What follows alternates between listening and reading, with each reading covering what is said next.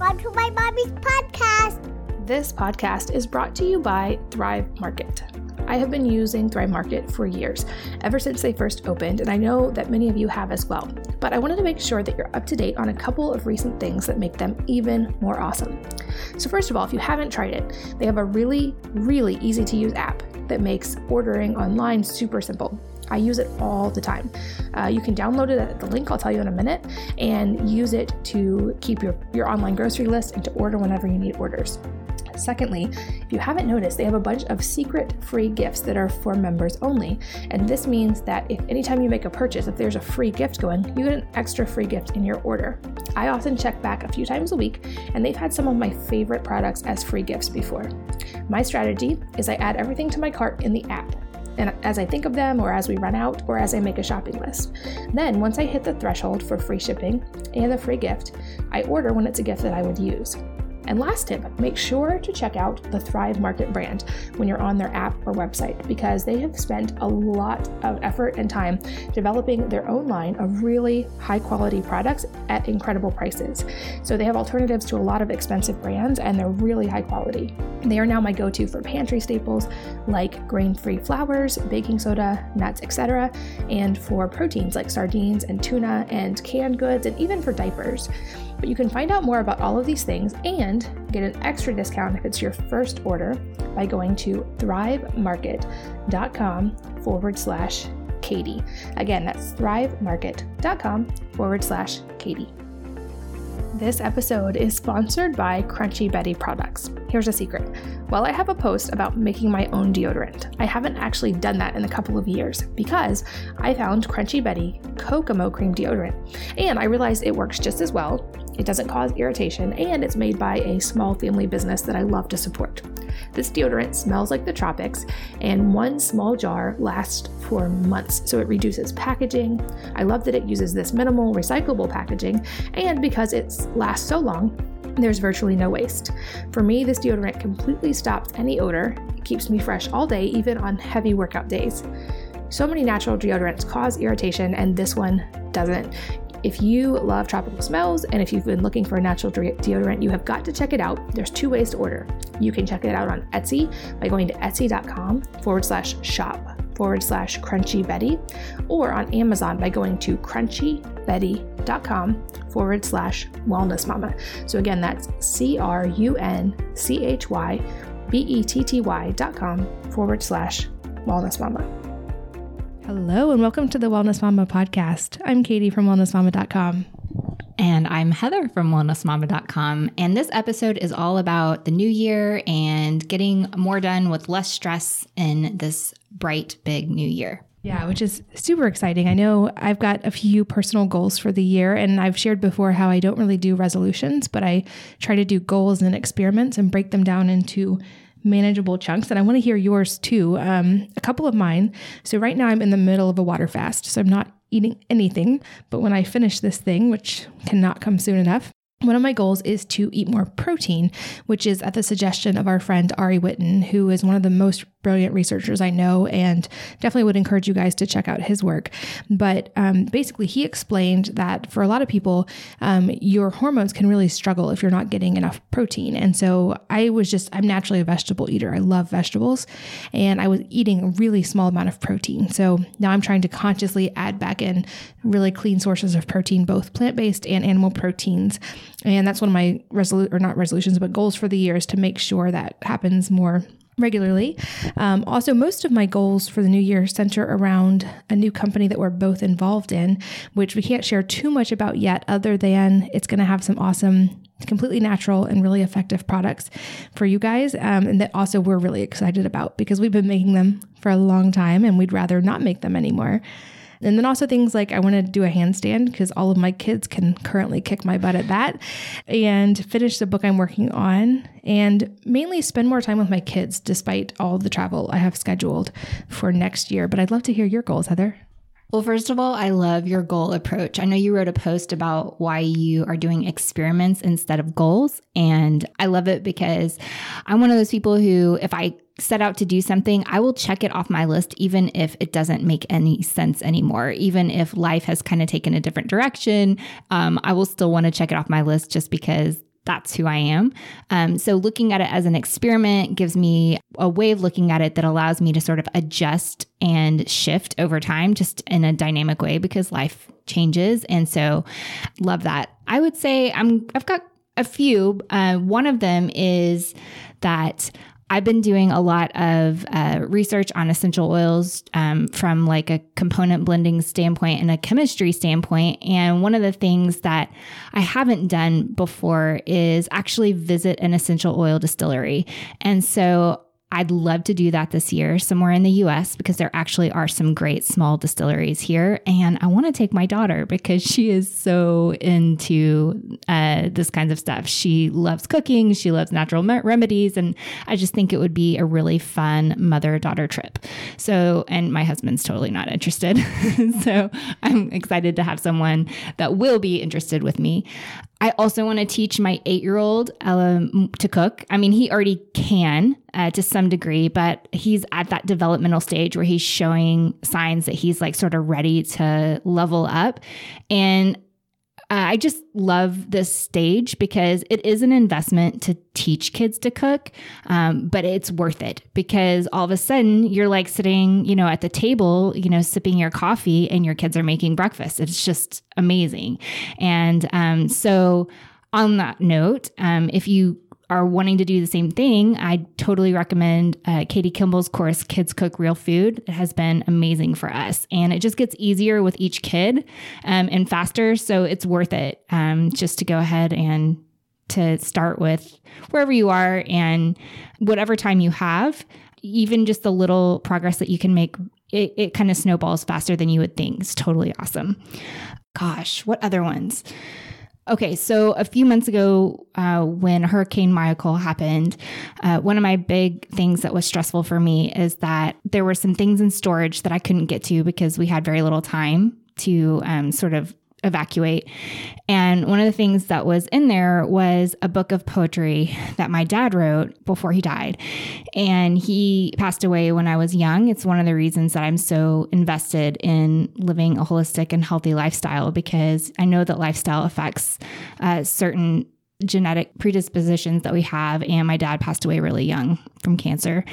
And so one of the things that really hit me hard during that evacuation was that I realized that book was in storage, that I definitely didn't want it to get damaged. And I actually went and got it after. And it's funny because I felt so strongly about it, but I couldn't truly open it and read it because it's connected to a lot of emotions for me that I didn't realize until that exact moment where I thought I might lose it are unprocessed. And so one of the things I'm doing this year is focusing on emotionally processing those words that he wrote, because if I'm going to be really honest and vulnerable, I haven't read it since I was about 12 because I read through it once and it was really hard. And I haven't been able to get through the first few pages ever since then. So I'm using some emotional techniques to process through that. And actually my goal this year is to read it, not to rush it, but to actually really read it and let it filter through my experience now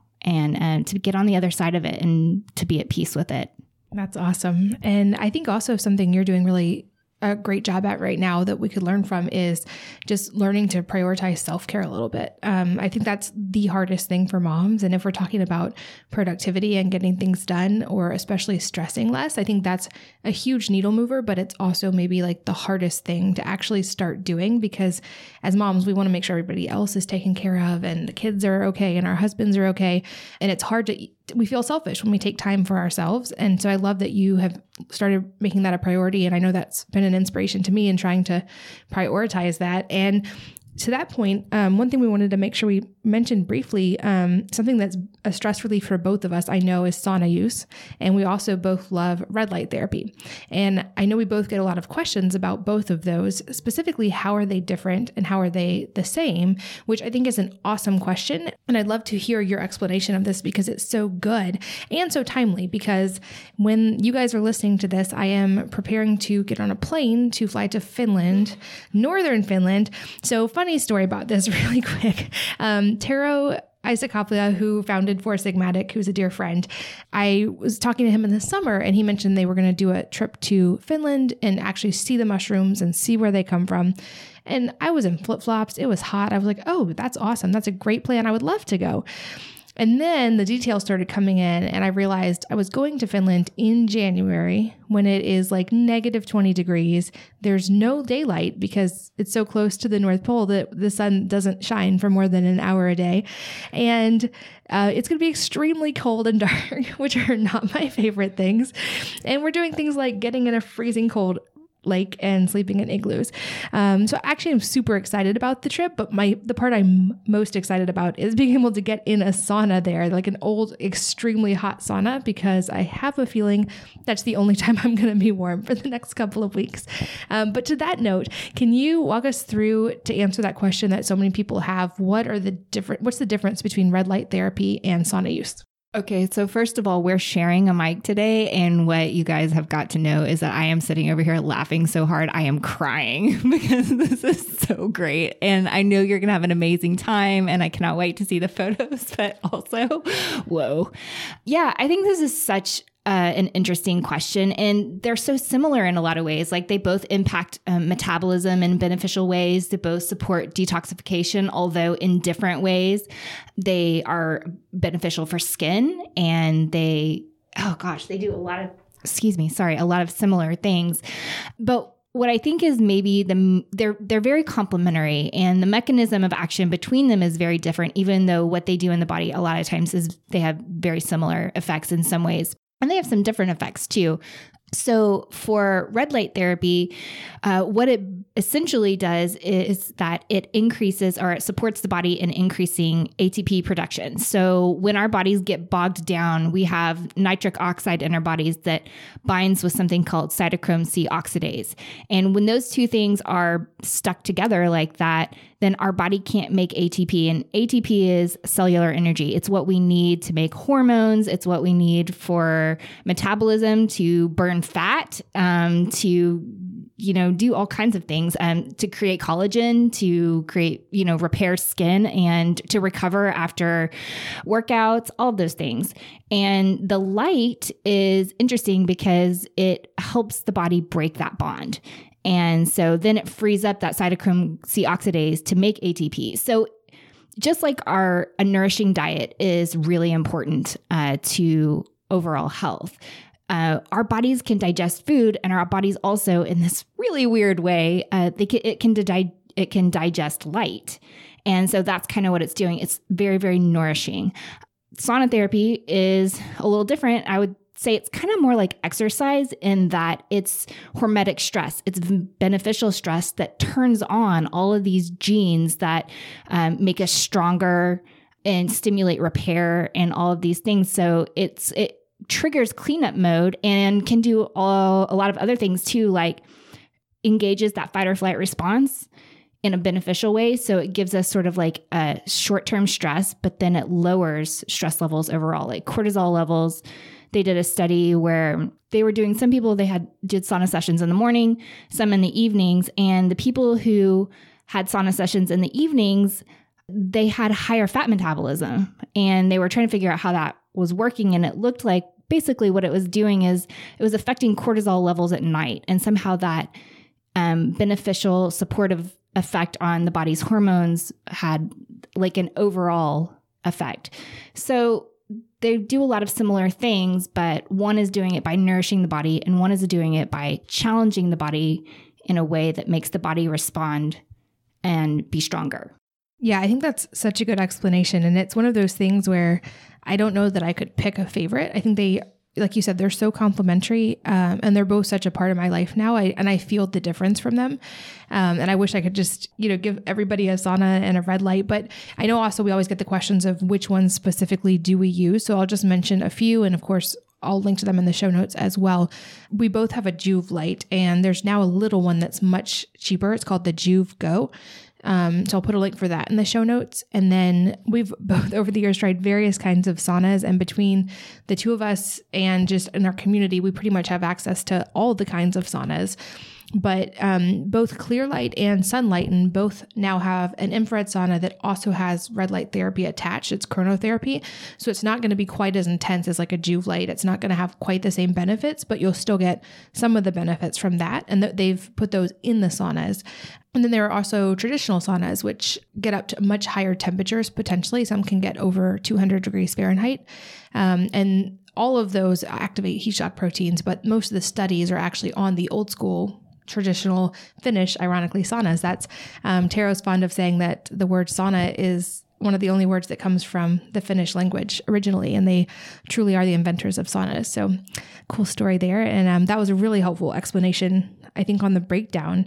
Another thing, we both are big readers, and I know we've both been putting in a lot of time reading lately over the holidays with a little more time to read and just over the last few months. And I think we both have a few books that I would recommend for mindset and productivity. So on the note of trying to be more productive and less stressed. And I would love for you to go first on this one, because I love the book you read, and I actually personally want to hear so much more about it. Okay, so this book is for nerds. I will just say that. It starts a little slow, but along the lines of really what I was talking about with trying to work through the book of poetry that my dad wrote, I went back and read The Biology of Belief by Bruce Lipton. He's a cell biologist who did research at Stanford, so not an underachiever. And he has been doing epigenetic research for literally decades. And the thing that I walked away with when it comes to this book is an understanding of, we've always been told that our emotions affect our physiology, but he really breaks it down at how our emotions affect our genetic expression, like our epigenetic expression in the world. And it was an incredibly transformative read for me that really challenged me. And some of the things that we take for granted, a lot of times, I don't wake up every morning and have to walk myself through how to make coffee. And when I get in the car, I don't sit there and stare at the ignition and try to remember how to do it. Because once our body learns something, once our subconscious mind learns something, it creates a routine that we can sort of outsource to our subconscious so that we can focus our conscious thought on more interesting things. Unfortunately, we all kind of come into the world, when we're really young, and we lay down patterns or understandings of the world that aren't conscious at all, but continue running even long after they're not serving us. And so this Biology of Belief book really helped me understand, at a physical level, what that looks like, how it affects DNA expression, and it challenged me to really look at emotions differently as not something that I can consciously change just by wanting to change them, or not even sometimes being aware of them.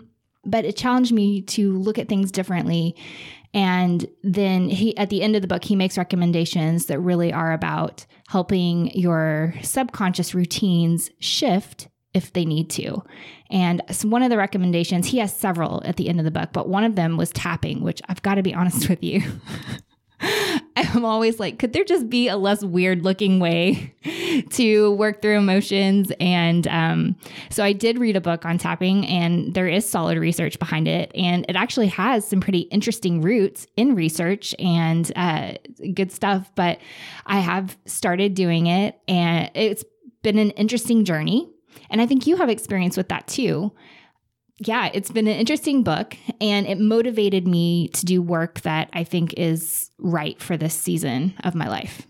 Yeah, I think that's why it's so amazing for moms. And I share your skepticism. For many years, it was one of those things I just pretty much avoided, partially because it looks a little ridiculous, to be fair. And also it seemed kind of woo. And I've always joked that I'm allergic to woo. But when I started really delving into it, there's actually, like you said, a lot of research about it. And more importantly, when I tried it, it brought up stuff that years of talk therapy didn't get through. And I'm not a crier. I don't cry when I have babies, and I cry like a baby when I did tapping. And I know there's a couple good practitioners that I would recommend, or the tapping solution, I think is the book you read, and I've read it also, and we'll link to that. There's also an app by the same name that kind of walks you through it. And then Brittany Watkins has an amazing program, especially for anyone who thinks they might have emotional issues related to food or trauma. that need to be released. So I'll make sure to link to her program as well. But I think like the key point there that you made so well was that as moms, like we don't even often have times to think about our emotions or to certainly not to work through them.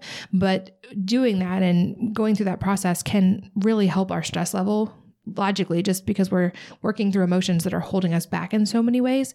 And also just they can help to increase productivity because we don't have to like give that even subconscious bandwidth every day to those patterns and those emotions. And I do think that moms are some of the busiest people on the planet, which can sometimes mean the most stressed out people on the planet. So the good thing about tapping is it doesn't take a lot of time, and it's really like free once you learn how to do it, but it can be a big stress reliever. And it's also something, I know the tapping solution now has tools for kids. So if your kids are struggling and you're seeing these things early on in your kids of anxiety or those kind of struggles, you can start to teach your kids the tools early on to deal with those without having to hopefully get those patterns that so many of us experience as adults. Totally. And that is a great book. And it goes into the research that, like you said, I mean, it really is there, which is surprising, but amazing. So tell me about the books that you've been reading lately that you love. Yeah. So I had another funny story. Actually, I had a moment at the end of the year where I found in my notes on my phone my list of experiments that I was going to do this year, and realized I had a couple that I had not finished yet. And I realized this, I think, 9 days before the end of the year. And so in 9 days, I had 12 books to read, and I had to take the Mensa practice test. I don't even think I've told you this story yet. So my grandfather was in Mensa. My grandmother basically passed every practice test, but refused to take the test because she said that my grandfather already thought she was the smartest person alive. And so she had nothing to lose by not taking it. But if she proved him wrong, then she had a lot to lose.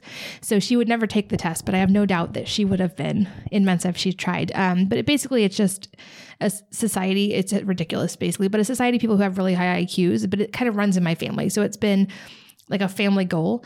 And I had forgotten that I had put that on my list to actually take the real test last year. But it turns out there were no tests between 9 days before the end of the year and the end of the year. So the best I could do was to take an online timed practice test. So that was pretty much the last part of my year. But some of the books that I read in the last part of the year that I thought were really good. One of them I've mentioned before, but these are the three ones specifically I feel like could help with the productivity and stress issues. And the first is Essentialism, the Disciplined Pursuit of Less. And the name kind of explains it pretty well, but it just helps you actually walk through in your life the things that you can let go of or systematize or get more efficient with, to kind of let go of. And it really delves into so many things we think are so important that are not. And there have been people like Tim Ferriss and many others who have talked about trying to 80-20 our lives and figure out the things we do that are the most effective. And this was just another one that I think really does a good job of explaining that. Another was Atomic Habits, which I interviewed him on the podcast as well this year. And it was a really fascinating interview. We'll link to that in the show notes as well. So at the start of a new year, it kind of delves into, rather than like resolutions or these big lofty plans, how little tiny, like very tiny habits can actually add up and create big change over time. And he gives some really good practices and examples of that. And then another one somewhat related to the emotional side is called Deep Work. And I'll link to all three of those in the show notes. But those are the three that I'm still mulling over to some degree, but I feel like have had the biggest noticeable difference on my mindset this year. Let's see. Oh, and the next thing we're going to talk about. So on the note of productivity and stressing less, we were going to both share a couple of our best time and stress savers lately. And I'll say mine is kind of ridiculous, but it's been seriously one of the best things we've done recently, which is I hung a bunch of things from my kids' ceilings, mainly yoga swings, gymnastics rings, aerial silks, and those little sensory pods that they use for like sensory disorders in my toddler's room, just because it keeps her so busy. So each of our three kids' rooms, there's 2 kids per room, and they all have a couple things hanging from their ceiling. And those were basically their Christmas gifts. But it has been amazing because they are sleeping better. Even when it's raining outside, which it has been a lot here lately, they're getting a lot of exercise. But it's not just an entertainment either. There's a lot of benefits for the limbic system. And I think you can actually, in the vestibular system, and you can explain this, I think, better than I can. So first of all, my daughter came over and was using, I don't know, what is this, the one that you have? It's not actually a swing. What is it? It's the aerial silks that they use for like acrobatics in Cirque du Soleil and that kind of stuff. Okay. So the girls were doing that, and I have never seen my daughter sleep that hard. It was fantastic and it was great. Yeah, they have amazing benefits for the vestibular system. So I always thought that the ear was just for hearing, but actually it has a complete non-auditory function that it also performs. And that is that it gives us our sense of gravity safety. I'm trying to think of the right word for that. But basically, the vestibular system is linked to our central nervous system and all of our 5 senses: sight, sound, taste, touch, smell, hearing. And it's also linked to our limbic system, which is our emotions and our gut reactions. And what it does is it helps us make sense of whether or not we're safe in the world. And for children, this used to be an automatic process because we would get on merry-go-rounds and we would do like seesaws and jump on trampolines and stuff. And when we do those things, it actually integrates our central nervous system with our limbic system and helps us sort of regulate and integrate our emotions. But when we don't have the ability to move and to have sort of the mediation between the two, and I actually read there was an interesting article where they're actually starting to measure limbic function, like signaling, as a way of diagnosing early sort of emotional issues, like diagnosable issues, because there is such a strong connection. But the vestibular system is really essential for emotional integration. And now because we have been sort of afraid of like kids getting hurt as much on the playground, swings don't swing as high and there aren't merry-go-rounds anymore. And so we have to work harder to get our kids that rolling, tumbling interaction. But when they don't have it, their bodies don't get the strong sense of how to be, that they are safe in space with an underdeveloped vestibular system. Their sense of being safe in gravity in space is diminished, and it can lead to things like sometimes they have to focus harder. Some children, when their vestibular function isn't functioning, they become more reactive to external stimuli. And some become less reactive. But they tend to try to work harder to compensate for that lack of development. And when they do, it starts to become stressful or it produces anxiety. And a lot of times kids can have meltdowns. Maybe they've been at school all day and they've just tried so hard to focus on, because the vestibular system has to do with eye tracking and all those even fine movements. So maybe they're trying so hard to do the things they know are expected of them, but because of the underdeveloped vestibular system, it's a challenge for them and it takes up a lot of their reserve energy. And then they get home and they're just exhausted, or emotional. So I've just been really interested in this connection between the emotions and emotional regulation and vestibular function. And these swings are just amazing because they're twisting and going upside down, and it's just great. And there are a lot of other ways to do that at home. You don't necessarily need them. We don't have them, but they've been really wonderful. Yeah, I think it's so important. And I look back on my own childhood, and my parents were a little bit more cautious than I am as a parent. Like, I'm always telling my kids to go climb trees and do balance beams and balance on things and ride bikes. And I was sick a lot as a kid, but I didn't do those things nearly as much as my kids did. And I had to overcome as an adult, like a fear of heights. And I still don't like being like picked up by other people, and like just things I can notice in my own vestibular system that I'm trying to work through. And so to see kids, I think kids have a natural tendency, like they want to go on merry-go-rounds and they want to swing on swings and they want to do flips and be upside down. And so it's just basically in whatever way we can in our own environment, enabling them to do the things they naturally want to do. And that could be as simple as just letting them play in the backyard or swing at a park, or it could be a balance board. There's so many different ways besides just the swings, but certainly that one's been a huge time and stress saver for me recently, just to have those in the house and being used constantly. And I'm trying to get brave enough to use a couple like the gymnastics rings myself.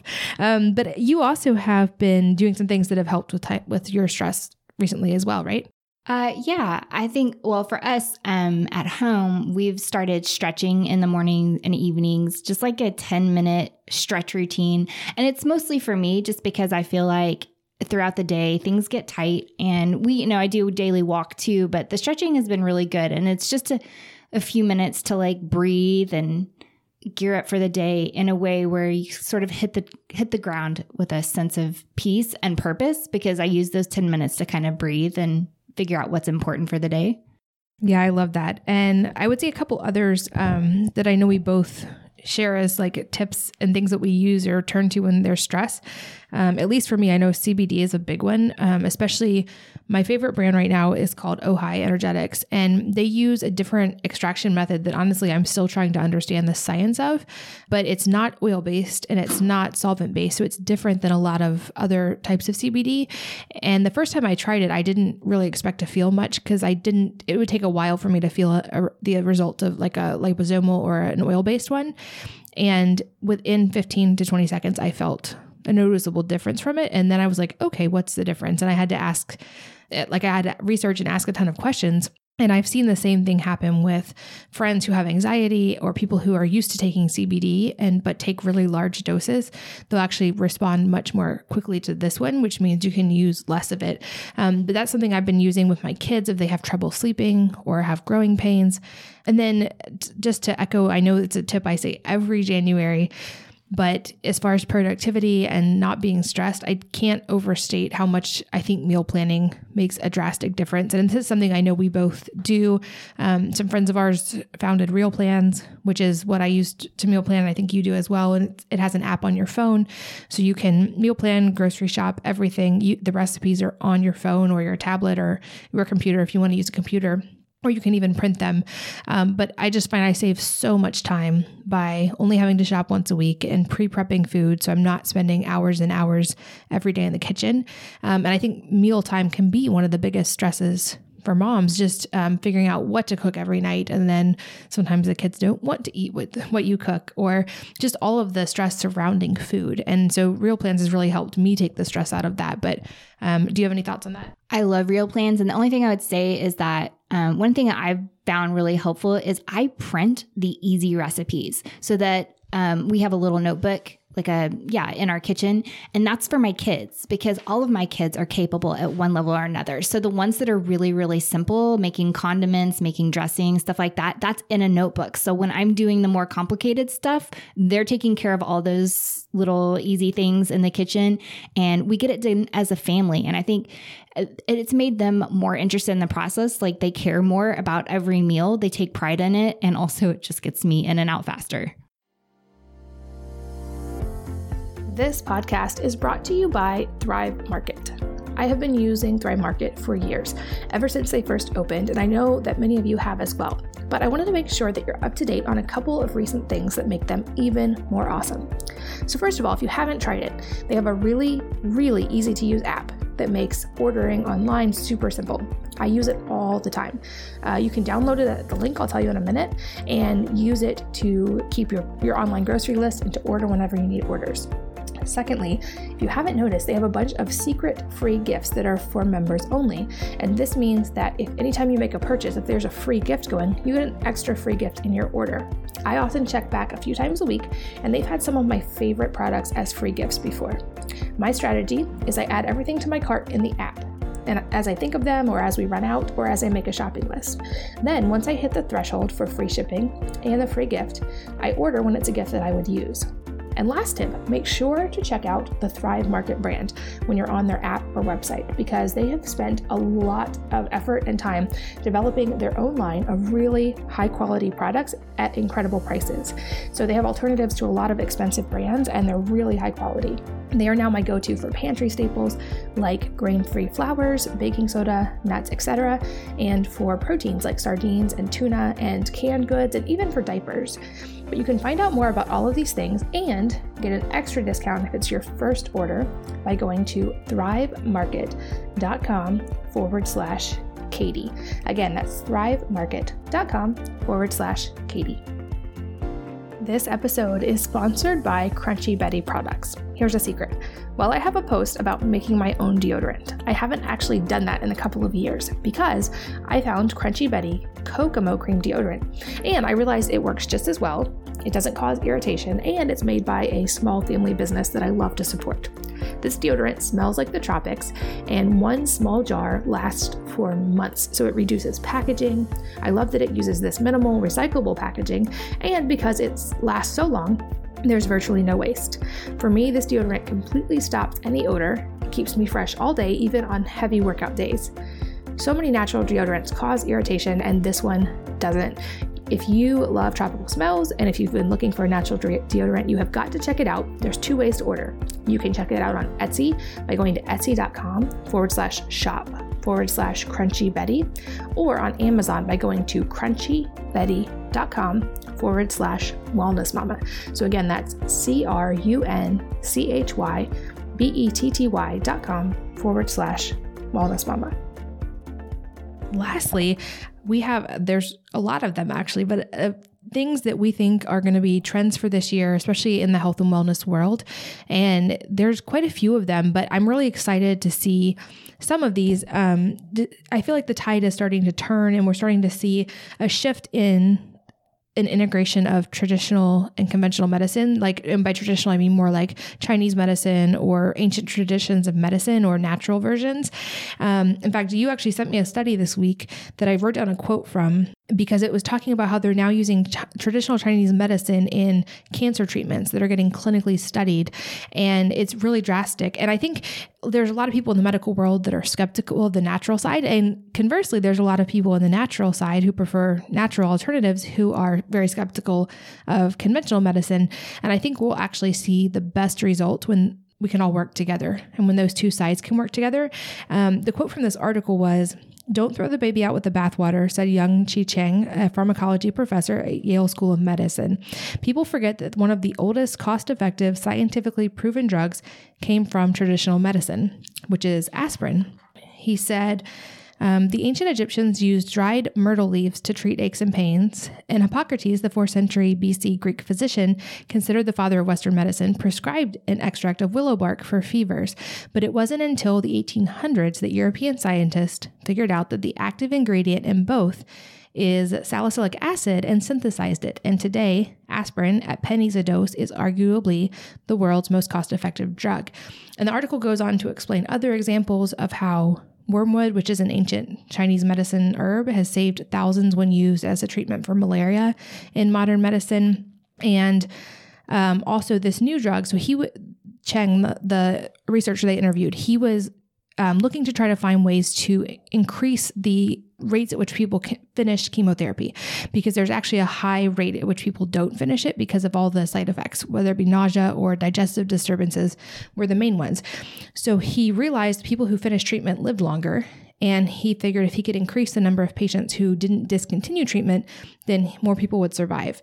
And so he was using traditional Chinese herbs to help these patients just get relief from their nausea and digestive struggles.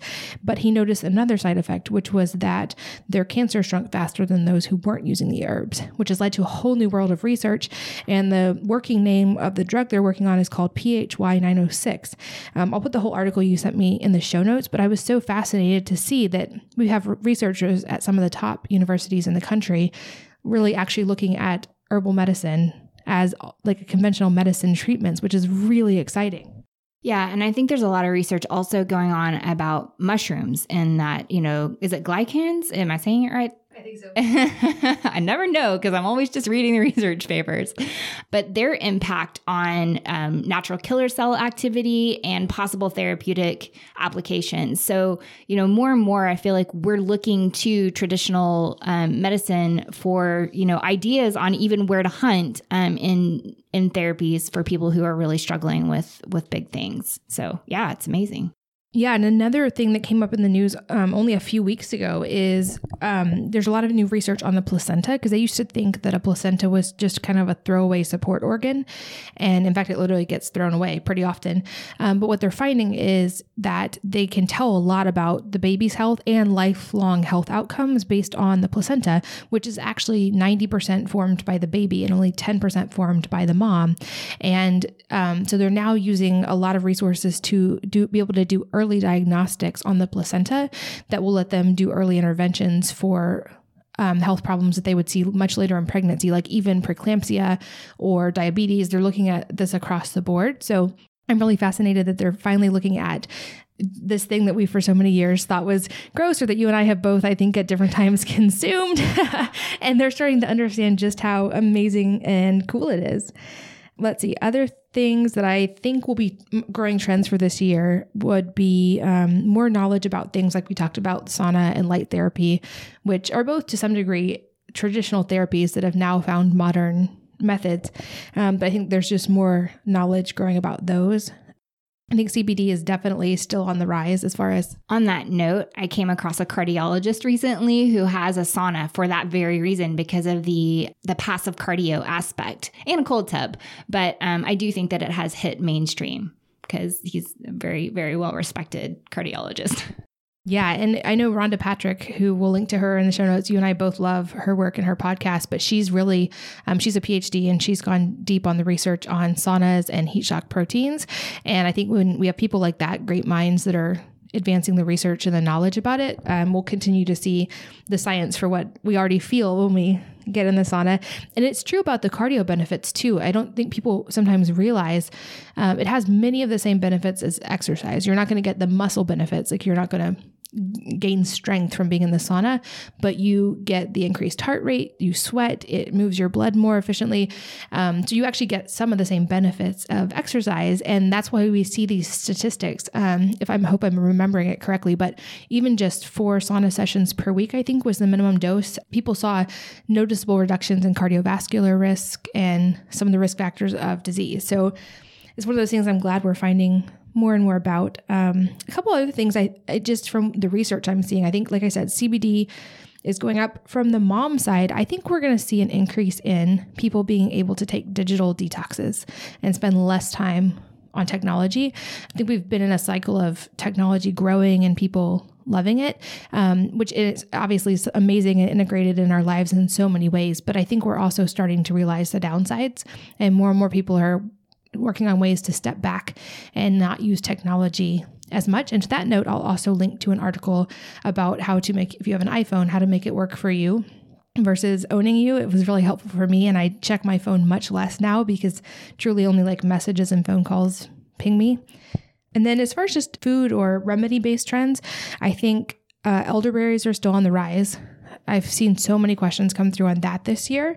And then matcha tea also seems to be having a moment in the sun. Both Peak Tea and Four Sigmatic have good ones that we can link to in the show notes.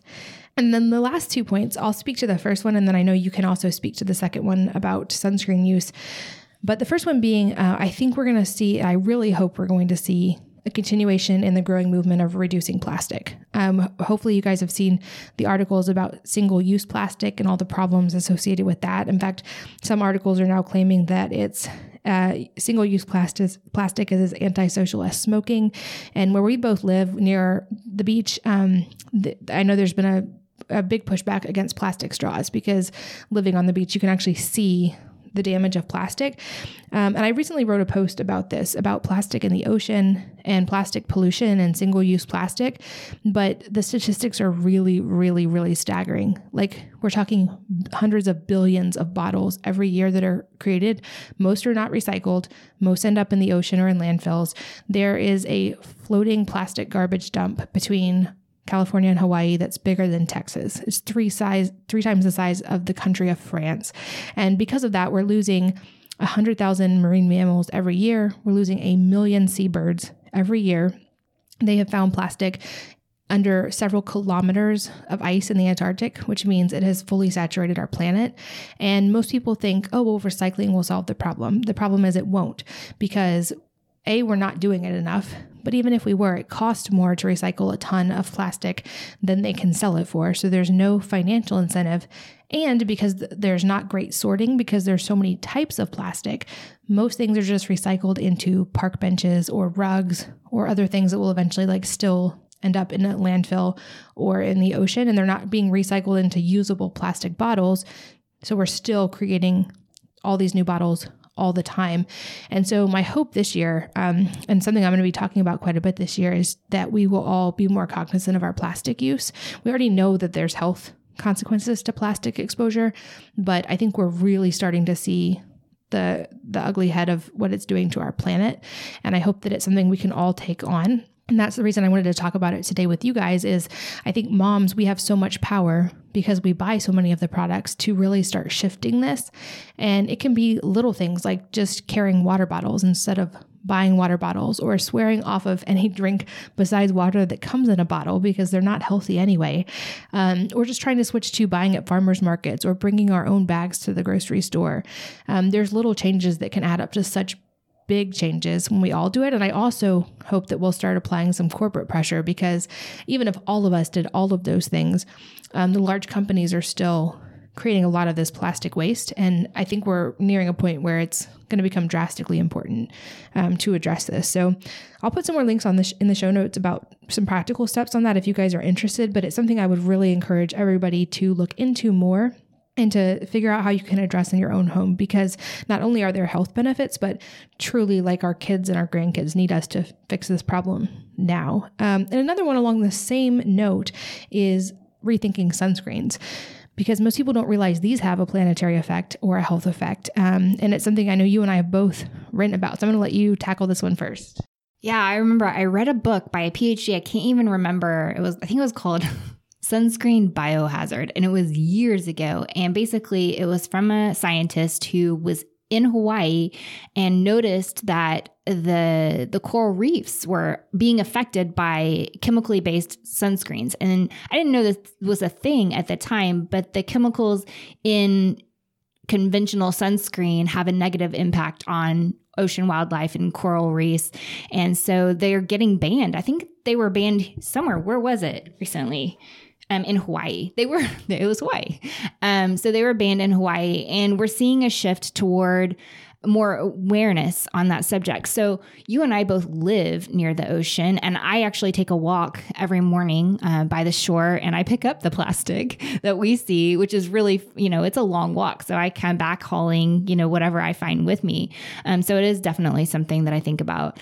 But, it's funny because even though we live here, I almost never wear sunscreen. And it's not that I'm getting burned. It's that I'm using other ways to cover up. I use hats. I use long, swim shirts, I don't even know what they're called, but I get out of the sun in the middle of the day. If I feel like it's, if I've had too much, I seek shade. But, I do occasionally use sunscreen, but it's going to be a natural sunscreen with a zinc in it. That's a physical barrier that's protecting the skin that doesn't have that same negative impact. But it does seem that there's more awareness about choosing safer options when sunscreen is absolutely required. And then also, finding different ways to avoid excess sun exposure. And also remembering that the sun is good for us. Yeah, that's such a good point too. We went through this phase that I think we're now coming out of, where it was the sun is always bad type scenario. And then researchers started looking at things like, well, then why are people still getting melanoma at higher rates in places that literally the sun don't shine, like under where you would always wear a swimsuit.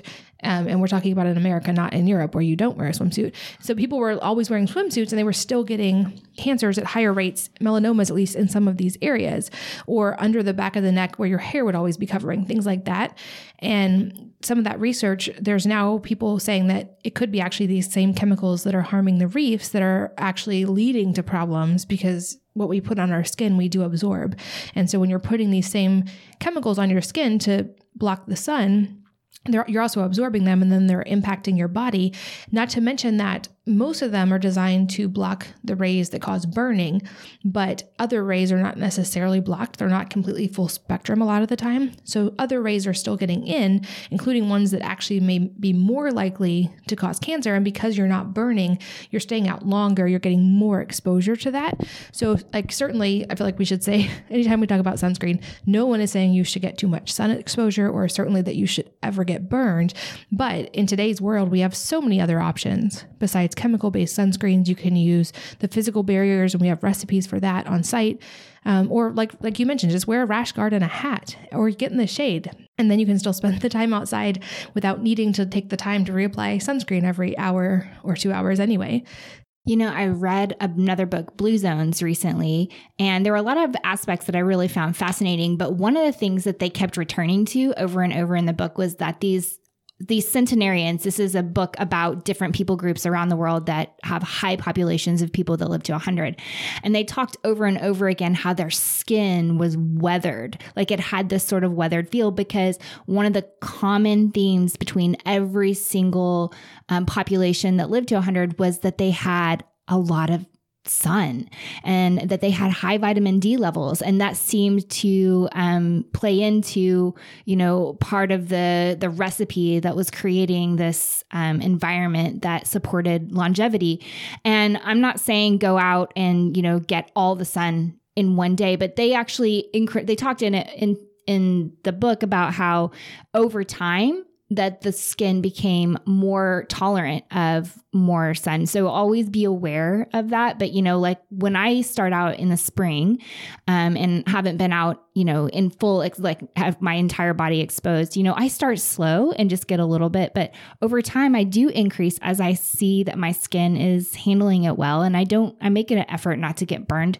But I know that vitamin D is doing all kinds of things. It has roles in the body, like hormonal roles. It has immune supportive roles. Yeah, I'm embracing the sun, just not too much of it. Yeah, I'm right there with you. And if you guys need more convincing, just Google the relationship between vitamin D deficiency and depression, vitamin D deficiency and cancer, vitamin D deficiency and heart disease. Literally, like almost every problem of modern society is at least slightly correlated to vitamin D deficiency. And all of the medical resources agree that we do need vitamin D. It's actually vital. It's a pre-hormone. It's more than just a vitamin. So our hormones depend on it. Our sleep depends on it. And our bodies were designed to get it from the sun. So of course, be careful in how you do it. But yeah, and there's a Dr. at MAT, Stephanie Seneff. I don't know if she's still there, but the last time I talked with her, she was still there. And she believes that vitamin D that is produced by the skin is it's vitamin D sulfate. And she believes that it's different than oral vitamin D in that it's in its biological effect. That's not to say that, I mean, traditionally, a lot of people consumed lard in the winter because it had vitamin D. And I think that they were instinctively compensating for, the winter and the shorter days and all that. But it's, I'm not against all forms of oral vitamin D. I'm definitely like a fan of traditional fats like lard and tallow, and they have vitamin D. So does butter. But there may be something to be said for a unique bioavailable form that's made by our skin. Maybe, more research needs to be done, but we may find that out at some point. Definitely. And we'll put links to those resources as well in the show notes. And then lastly, I think a trend that hopefully we'll lead the charge if no one else is, but I think it's a growing trend even without us. I think hopefully 2019 and beyond will be the time when women really get to especially moms get to claim their power and become the superheroes they already are in the public eye and realize what an important role we play in the future of society, because that's something that seems to have gotten a little lost since our grandparents' generation. Motherhood was once considered an extremely important role. And now I feel like there's so much pressure on us as moms, not just to be moms, but to do everything else too, and to have a career and to look perfect all the time and to not be stressed and to never yell at our kids and to have hobbies and to have so we're supposed to do all of these things, but there's not the support and the same respect for the fact that if just being a mom is an incredibly important job, and affecting the next generation has ripples that can literally last for generations. And not only that, but we do control so much of the purchasing power in our country. And if we as moms step into that power and start making small changes, over a couple of years, we can have a drastic change. And how appropriate that my little one is now asking a question. But we'll wrap up on that note. And just to say that we love you guys and appreciate all of the work that you do as moms and in families and to change the future of our country. And thanks as always for listening. And we hope you'll join us again on the next episode of the Wellness Mama podcast. If you're enjoying these interviews, would you please take 2 minutes to leave a rating or review on iTunes for me? Doing this helps more people to find the podcast, which means even more moms and families can benefit from the information. I really appreciate your time, and thanks as always for listening.